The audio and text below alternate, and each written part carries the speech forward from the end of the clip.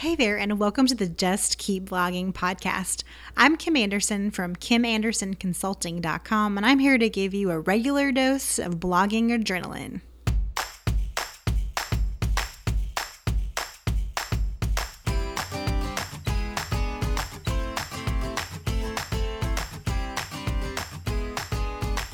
Hey, before we get started with today's episode, I want to let you know about a few things that are coming up that I'm pretty excited about. So, number one, if you didn't know, I hold in-person small retreats for about 30 people or less.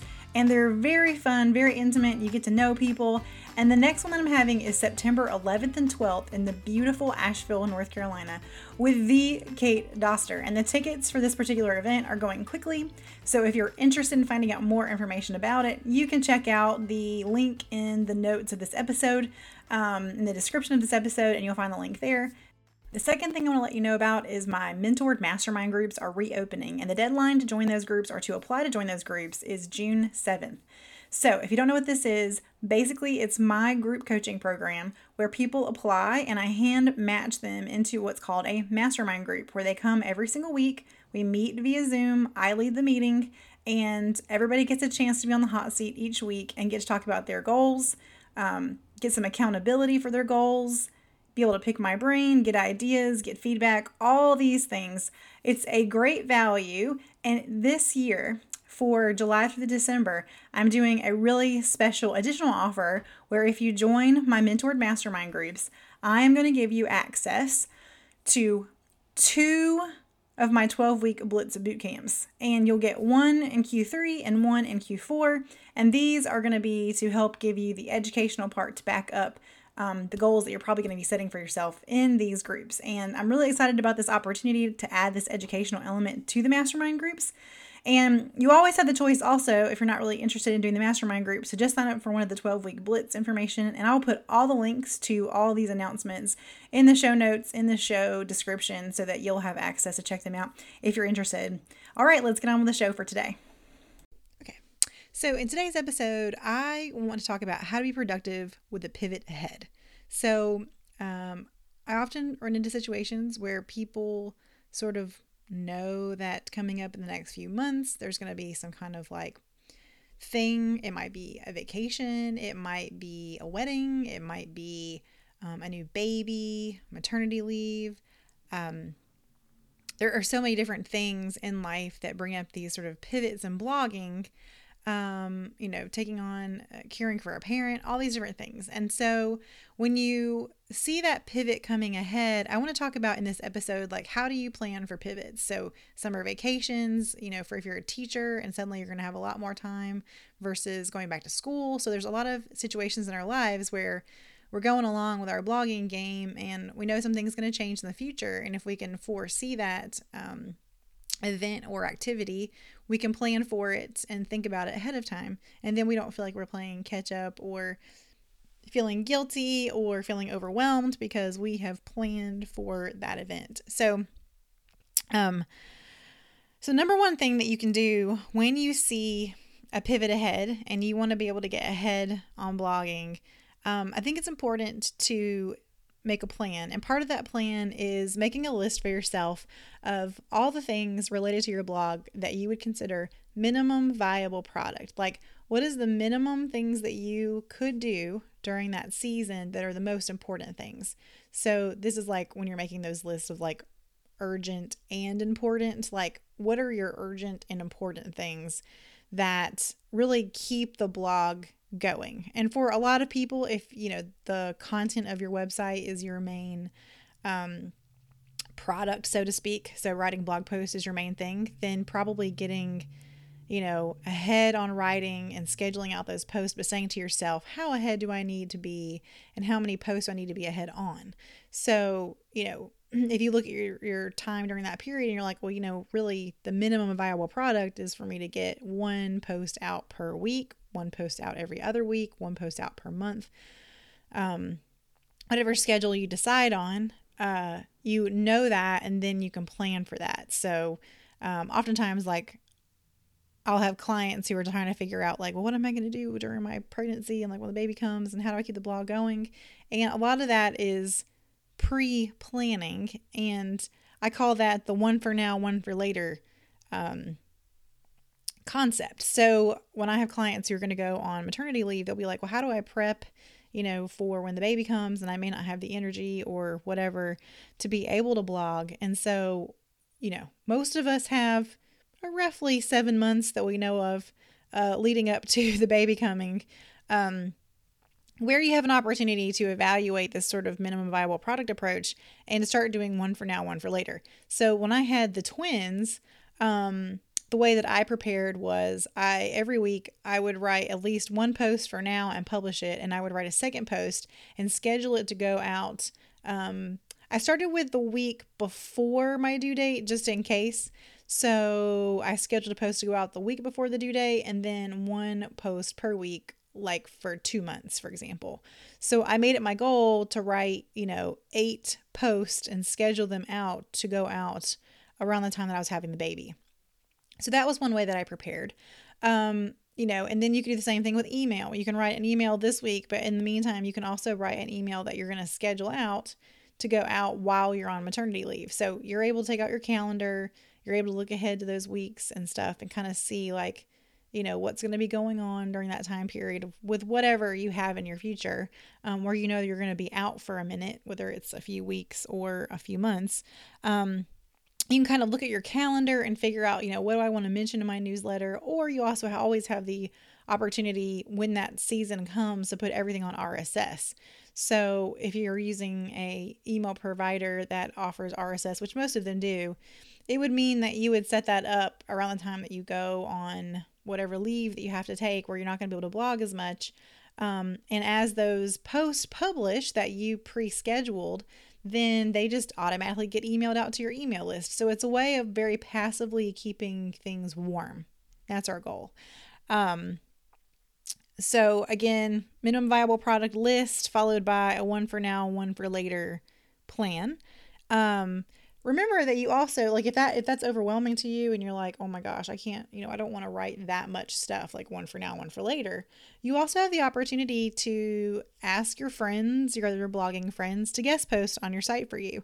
A lot of people like to guest post because they get links back to their website, and so that helps build their SEO when they do guest post on your blog, because they're getting a link back to their own website from your site. And it's more exposure for them, things like that. So you can always consider reaching out to blogging friends that may be able to write about your niche, that, even if they're not necessarily in the same niche, you can still have them write a recipe for you, or, do something that would be in relation to the platform that you have. I did this a long, long time ago. I think it was around the time that the twins were being born. I had my other personal finance blog friends write articles about things that I just didn't have the life experience to talk about. So with it being a personal finance focus, then I had people write things about like what is it like to really have a timeshare. Should you buy a timeshare? That was one of the articles. The other one was about should couples have shared bank accounts? So me and my husband and I do have shared bank accounts, but this particular article, it was just people's perspective. It was like what I knew was their expertise. I was able to have them come in and write an article. One girl was talking about should you buy a house to renovate it and what considerations you should have and things like that. So I brought in outside expertise about things that were related to the niche that I wrote about, but were in areas that I didn't have the life experience to talk about. So it gave me good, strong, diverse content. It linked back to my friends' websites. So as you go into the season ahead that you can predict is going to be a little bit unpredictable, you can get your friends to help you create content if the thought of creating an extra post each week for you is overwhelming. So that's one way to approach that. The next tip that I have is to start looking into ways to automate as much as possible. And for us, with WordPress is awesome because with WordPress, you can choose your publication date and it can be in the past, present, or the future. So you can, plan ahead and schedule posts to publish automatically on their own. And then, even with Facebook, if you don't want to pay for some software like SocialBee or MeetEdgar or, Hootsuite or any of those things that are like service subscription based products, a lot of things like Facebook have built-in auto scheduling now. So like you can go into Facebook, pull out your calendar, and then figure out what you want to schedule in the future to post. And so that's one way that you can prep. But, if you want to invest in some software, that's like $10 to $15 a month to automate your efforts, that's perfectly fine. Like you can totally do that. Tailwind will automatically post to Pinterest. And there's other tools that also will post to most social media sites. So using a tool like that can be extremely helpful for scheduling things out when you know that you're going to have to take some time off in the future. And I am all about automation. And, some people are like, well, I just don't want to pay that $10 or $15 a month. I feel like I'm getting $10 to $15 a month to death over here with all these blogging tools. But what I like to point out to people is that if you paid a virtual assistant or an assistant or something like that to do that kind of work for you, you're going to pay a lot more money to have a person do it versus this digital tool. So if it's not in the budget for you to hire a person to do it, these tools can do what a person, could do or would do in the future for you for a little bit less right now in this particular season of your journey. So those are just things to keep in mind. Point 5, when it comes to really prepping for any pivots or time off in the future, I just want to encourage you guys, like, really don't beat yourself up. Like, that's the key. Like, so many people, even when you're headed towards some pivot, like if you're doing pregnancy or, if you're having health issues or whatever, like you're just going to go on day by day and you just need to do your best, because I always remind people that especially when you're pregnant and stuff, like this isn't really a season that you get back in life. So, to work yourself like a dog and to be exhausted and to be tired and to be stressed out doesn't help anybody. So you just need to just relax and know that like minimum viable effort, that's what you're going for. And that's why I encourage you to make that list. Like, what are the minimum things that you can do that will keep your blog going so that you don't feel frustrated when you come out on the other side of this? Because what actually happens to a lot of people is that when these life pivots are ahead, they don't really prep. And so when they get there, they think, I'm Superwoman or Superman, and I'll be able to do all these things while I'm in the midst of caring for my, sick parent, or in the midst of having to, have a newborn baby, or be on vacation, or be on, be on a honeymoon or something like that. Like they think, I'll be able to manage all this stuff. And in reality, like when you're in that space, you just want to be in that moment, or you're too tired, or you're having too much fun. Like there's different reasons why when you actually get to that event that you see in the future that you think is going to be all sunshines and roses and you'll be able to be Superwoman and manage it all, that you won't be able to. And then you're going to get into like frustration with yourself, disappointment with yourself, and you're going to deal with all those emotions. But if you can plan for that ahead of time and you can know that you're doing what is the minimum viable thing to keep your website and keep your website warm, keep your email list warm, then even keep your social media warm wherever you have your engagement or whatever, then you're doing your best, and that's all you have to worry about. And so that's why I really do encourage people to make these plans and to really think about this stuff, because when you're in that moment, it is not easy to keep up with these things, like no matter what, because you just don't know what time constraints, you don't know what internet constraints you're going to have, you don't know what energy situations you're going to have. And as if you have all those bases covered, then when you get there, you can just coast through that season and know that everything is going to be just fine. Not a big deal. Everything's set up. You know that you're doing the best you can. Your blog's doing the best it can. And the other thing where we talked about scheduling, I mean, most email services allow you to schedule emails out way ahead of time. Like you can schedule them as far out as you want to. Or you can even set up an RSS in this particular season, like I said, where, when you publish a post, it just goes out via email. So there are so many different ways and so many different tools that are available now that allow us to get ahead.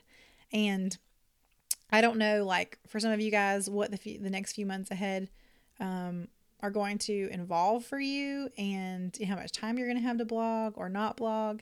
But ultimately, this is, I feel like, one of the best things that you can do is to keep it simple. Don't beat yourself up when you get there. Like, just do your best. And even if you get there and you didn't plan well, like, so let's say you're listening to this right now and you're like, oh, I wish I had heard this like 6 months ago.